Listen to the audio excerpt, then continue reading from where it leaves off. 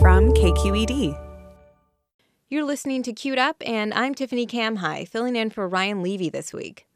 So those of you of a certain age can probably recall this clip from the 1985 science fiction film Back to the Future. Hey, Doc, you better back up. We don't have enough road to get up to 88. Roads? Where we're going, we don't need roads. No, we're not talking about time travel today. Come on, let's be realistic. I'm talking flying cars. That's right, we could soon see flying DeLoreans in real life. And who wants to take us to this above-the-road, traffic-free world? None other than San Francisco-based ride-sharing giant Uber. This week, the company revealed a concept design for a flying taxi at its Elevate Summit in Los Angeles. Now, I wasn't able to attend the summit, but Wired reporter Jack Stewart did, and I asked him what Uber's idea of a flying car looked like. This new vehicle would carry 4 passengers with a pilot up front, but it's much more like a sort of quadcopter drone that you might have, buzzing around your neighborhood taking photos, except scaled up to the point at which it can carry these passengers on board. It uses electric propellers on the top, which are apparently a lot quieter than helicopters, and they want them in operation over cities. They're planning to run them in LA and in Dallas, in the Dallas-Fort Worth area, by 2023 for a commercial service. How long has Uber been working on this? It's had these plans underway for a while now. This is its second Elevate Summit. Good morning, everybody. Welcome to the second annual Uber Elevate Summit. My name is Nikhil Goyal, head of product for aviation at Uber. And the summit is where it brings together kind of all the key players that it needs on board, because it's not actually going to build these vehicles itself. It's going to build them with partners. And it has some big name partners on board already. People like Bell, who are best known for building helicopters, and Embraer, who build planes at the moment. So it brings them all together, 700 odd people, including industry and government and academia, and they just basically talk about making this whole concept real and what it's going to take. So lots of excitement. Uber's recruited the help of former NASA engineers to propel this project forward.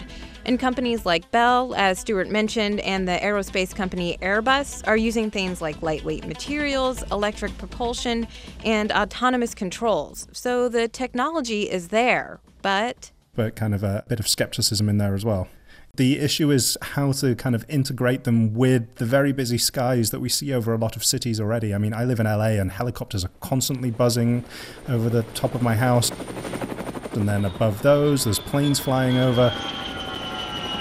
And somehow you've got to fit in potentially thousands of new little passenger-carrying drones. Traffic short final for 4 left. You can't stop. You gotta keep going.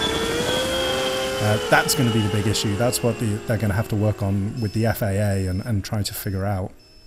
And you've mentioned helicopters a few times now. I feel like people could do this right now. They could rent a helicopter and get up in the air and not be stuck in LA traffic or San Francisco traffic. What's the big difference between the two of those? Yeah, I mean, helicopters are definitely the closest comparison, but helicopters are very expensive. They require a lot of maintenance. They're normally limited to just very wealthy people. They're very noisy, so people don't like them flying over the top all the time.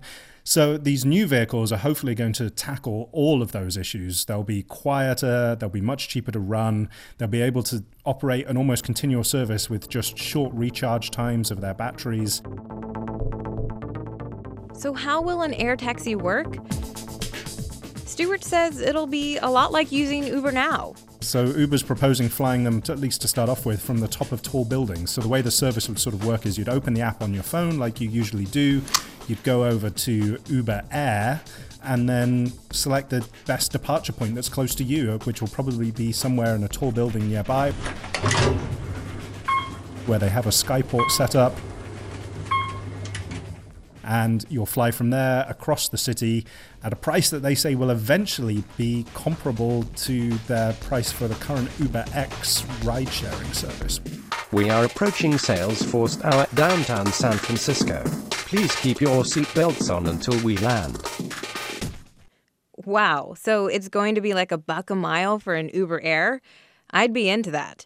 But really, I gotta know, is this just hype? How close are we really to having flying cars? Yeah, I mean, a lot of it is hype and excitement. Uber's doing what they can to sort of cement their place at the center of this coming industry. But most experts do agree that flying cars are coming one way or another because the technology is just getting to the point where they're actually finally possible. This thing that science fiction has been promising us forever is finally going to become a reality.